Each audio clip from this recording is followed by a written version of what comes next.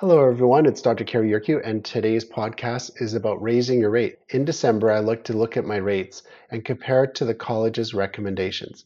How do the services that I provide compare to the recommended fee schedule that our college provides to us? Then I like to look at the rate of inflation. What is the rate of inflation in your area? In my area, it's 2%. So I like my rates to go up by 2% or more for the following year. Once you've provided your last day of service in the clinic for this calendar year, come into the clinic and adjust your fees so that you're ready for the first day of the next year.